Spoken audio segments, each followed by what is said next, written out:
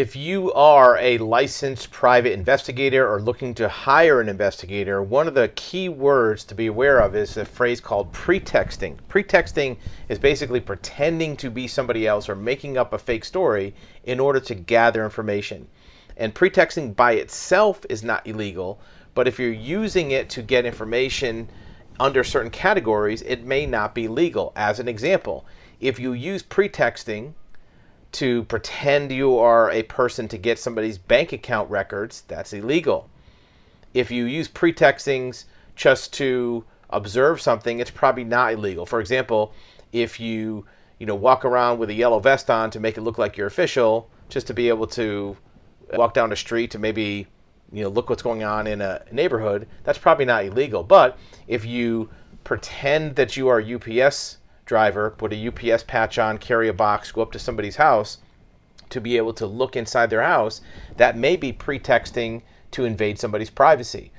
There's many laws at the federal and state level that will determine whether or not your pretexting is allowed or not. So you might think, well, who cares if it's legal? Why shouldn't I just do pretexting and get away with it? Well, part of the reason is if the information you're obtaining is ever going to be used in court, which more than likely that's what you're doing it for, to use assets for asset recovery or to use evidence in court, at some point you're going to be asked, how did you get that information?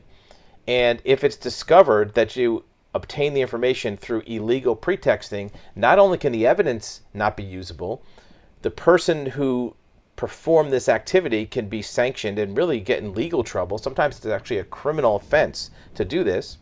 You as a client may be held liable under vicarious liability, where you might have damages against you civilly, and worst case scenario, your entire legal case could be found against you. Now remember, we're not attorneys, we're not giving you legal advice, so you want to get good qualified legal advice, but the important thing is to make sure that if you're gathering information, that whoever is gathering the information for you is doing it using proper procedures and not using illegal pretexting.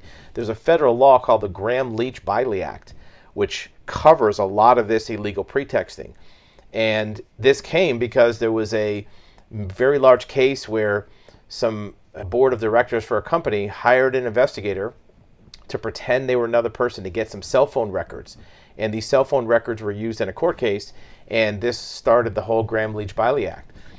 If you obtain records improperly, it can have a domino effect on you, your case, and all the gains you're trying to make with your endeavors. One of the other factors in pretexting, it doesn't have to be a big thing. We had a case a few years ago where a client was in a lawsuit with an opposing party. And we knew that both parties were wanting to get information on assets of the other side to see if they won, how much could they get, did the other side have any money to fight the case. There was a lot of reasons to find out about assets. And part of our efforts in this case was to find assets on the other party. So we were doing, asset search, bank account search, all the type of searches you normally would do for a case, but we were doing it legally, using GLB compliant methods, no illegal pretexting, whole nine yards.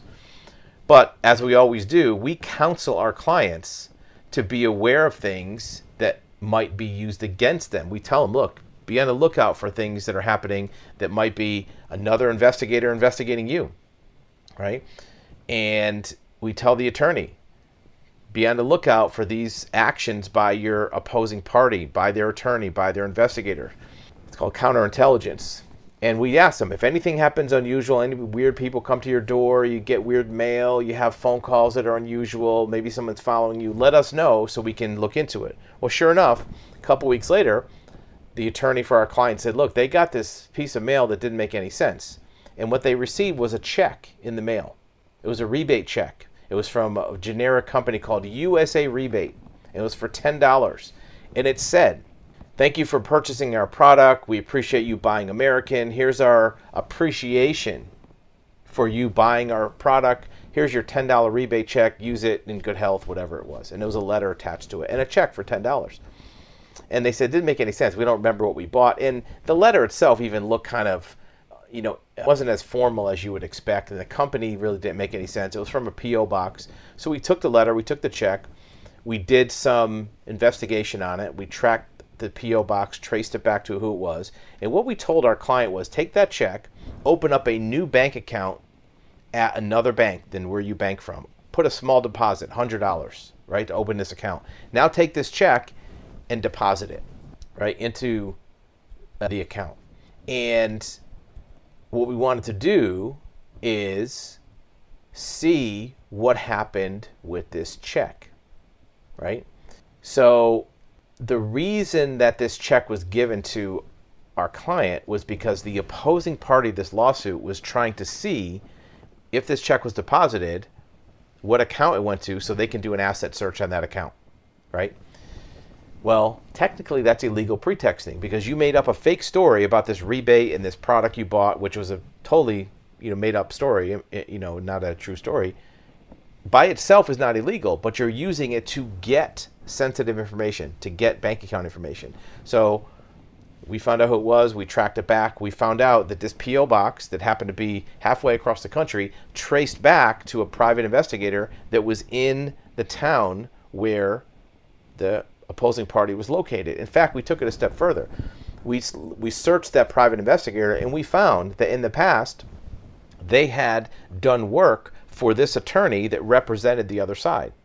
So it was a complete circle and traced it back to him. We presented this evidence to our client, to their attorney, and their attorney brought it to court, and they got sanctions against that attorney saying, look, you hired an investigator that did something illegal, and it had consequences for the other side. So it could be something very small.